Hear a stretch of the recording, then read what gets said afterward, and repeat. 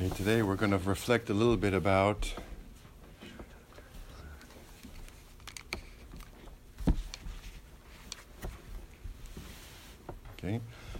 the resurrection.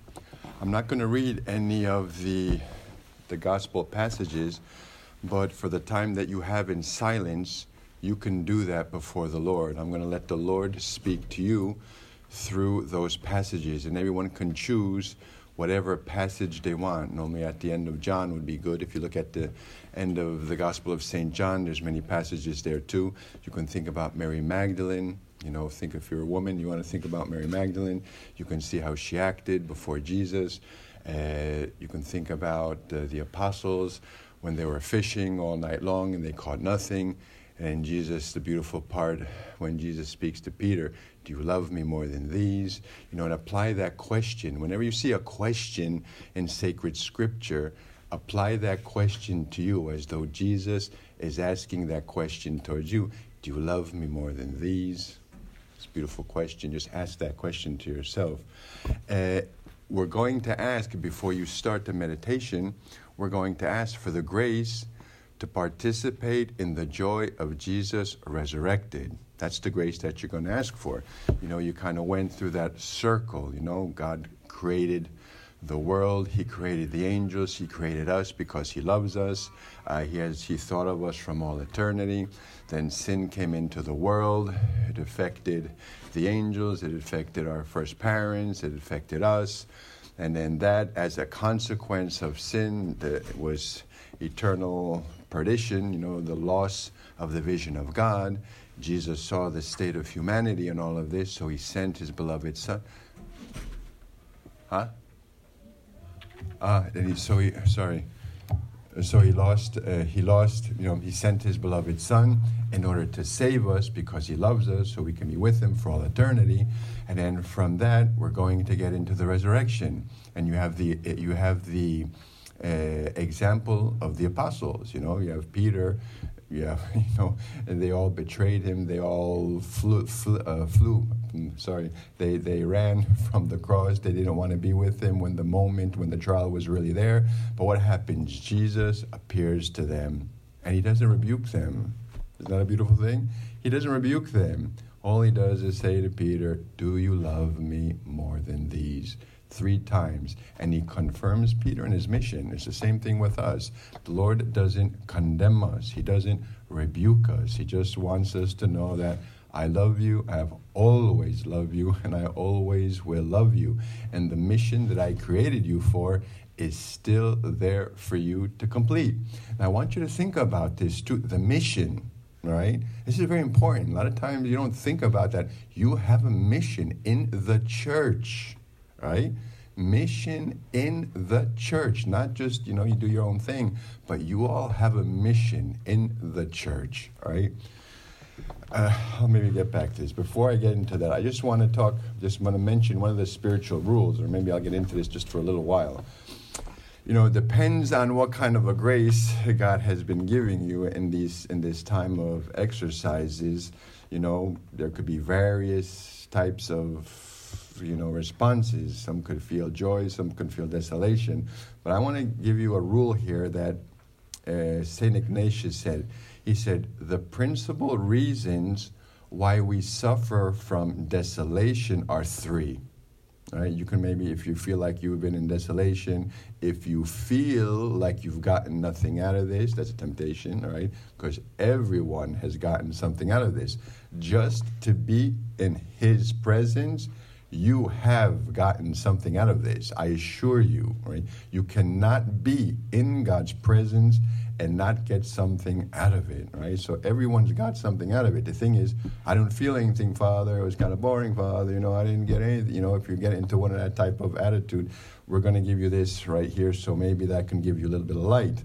And he says the first reason why a person can suffer desolation is because we have been tepid and slothful or negligent in our exercise of piety. And so through our own fault, spiritual consolation has been taken away from us. This is important, This is why I said before, like, why are we here? If I'm here and I don't really want to be here, and I'm inside, I'm always complaining, I don't want to be here, why do I have to do la. Well, I'm the one that's closing my heart to the graces that the Lord wants to give me. So I have to examine my soul in that. Have I been participating in this? Have I been trying to talk to the Lord? Have I been opening up my heart to the Lord? Have I been doing a little bit spiritual reading? Have I been thinking? Have I been asking the questions? Like, what have I been doing? Have I been negligent or slothful in my practices of piety? Is it my fault? All right? So, hey, this is not over yet, eh? It's not over yet. Even if it has been your fault, today you can say, Jesus, I'm sorry. And then, boom, God can give you an unexpected grace. So, has it been my fault? Number 2. The second reason is because God wishes to try us, to see how much we are worth and how much we will advance in His servants, in His service and praise when left without the generous reward of consolations and special favors. You see, sometimes God wants to see, I don't want to give you the candy. I can give you so much candy, you're going to die of sugar. I don't want to give you the candy. I want to see how far you can go without that spiritual candy. All right, so He's trying you, all right? He's watching you. He's seeing the movements of your heart. He knows what's going on inside. He knows what you guys are thinking about, all right? And He wants to draw the good out of you. So He's going to leave you in that dryness so as to kind of try you and to see what He can get out of you without giving you any kind of a spiritual consolation. All right? He wants you to have that determination to seek Him and to find Him. Like St. Teresa of Avila said, that determined determination. All right? The third reason is because God wishes to give us true knowledge and understanding of ourselves, so that we may have an intimate perception of the fact that it is not within our power to acquire and attain great devotion, intense love, tears, or any other spiritual consolation, but that all this is a gift and grace of our Lord. God does not wish us to build on the property of another, to rise up in spirit in a certain pride and vainglory, and attribute to ourselves the devotion and other effects of spiritual consolation. Very important this. When we are in dryness, right, that shows us that spiritual joy doesn't come from me. I cannot produce, right, spiritual feelings and tears and sadness at the passion. It doesn't come from me. I need God's grace to touch my heart. I need Him to enlighten me.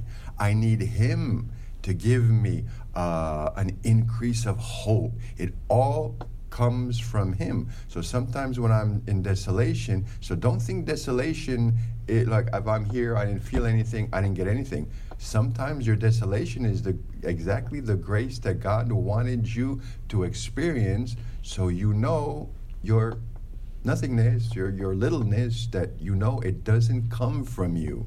And this is why we can't judge ourselves and look at the next person. Oh, this one's crying. Oh, this one's so happy. Don't do that. What is God asking me? Don't compare yourself with anybody. God knows the hearts of everyone here. He knows what everyone needs, and He's going to act accordingly, to bring each and every one of you closer to Him. So each and every one has to focus on himself, right? To see what the Lord has been doing in their own hearts. Now, for me, when I read this, I mean, the first one is the one for me is, has it been my fault? That's the one that kind of gets me, no? Have I been doing anything wrong? So, I mean, think about it. Just go over your little, when you have a little bit of time here with the Lord, try to read a little bit about this. Like, and just in case you're starting to feel, we're asking for the joy of the resurrection. Remember, this is not time to get despair right now.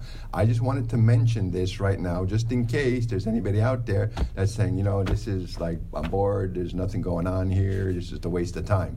If that's going on, don't think that you're just out there alone. God is with you, and He's God working with you, even if you have been in desolation. Okay, I'm going to leave now because I want you to spend a little bit more time, these final moments. I want you to be in silence with the Lord. Try to make this meditation well. I'm telling you, you can pick whatever episode that you want. You can the apostles, Peter, Mary Magdalene, Thomas. All right, St. Thomas, whatever you want. Go through there, say a prayer to the Holy Spirit. Holy Spirit, which of these episodes would be the best for me to meditate on right now? Get a Bible. I don't know. I hope everyone has a Bible, or there's enough Bibles out there for everyone, or whatever comes to your mind. If there's not enough and you don't have a Bible, try to think about that one with Jesus, all right? With Jesus with Peter. All right. If all goes wrong, at least think about that last one. Right? Peter, he denied Jesus 3 times. He thought it was finished. Jesus resurrected. He calls them over.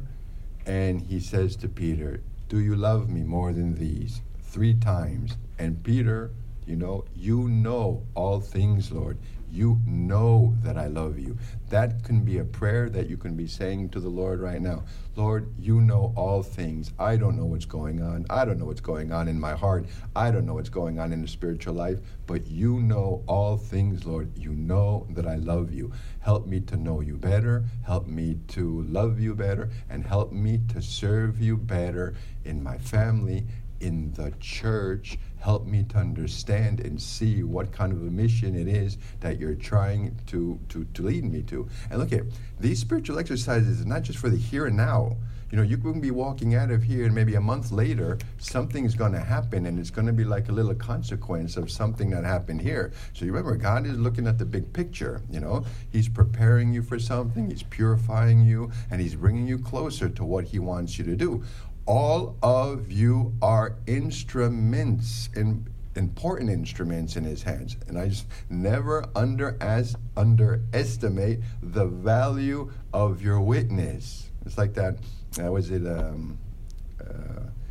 Mr. Hahn, Scott Hahn. He said, really, what is when we go out there, are we like contagious Catholics? Look at, when Mother Teresa speaks, she just says love. And it's like a bomb. Love God, love one another. And you're like, boof, it's amazing, This is a woman in God, immersed in God. And this is what we ought to be seeking, When we're looking to be with the Lord, we're looking to disappear totally. We want to be taken over by God. It is no longer I who lives, it is Christ who lives in me. And when I start to disappear and He starts to increase in me, then I start to see things better. I understand things in a more clear way, and I become a better instrument in His church. All right, God has a message for each and every one of you. Open up your hearts. Don't be afraid. See what He's trying to say to you and write it down.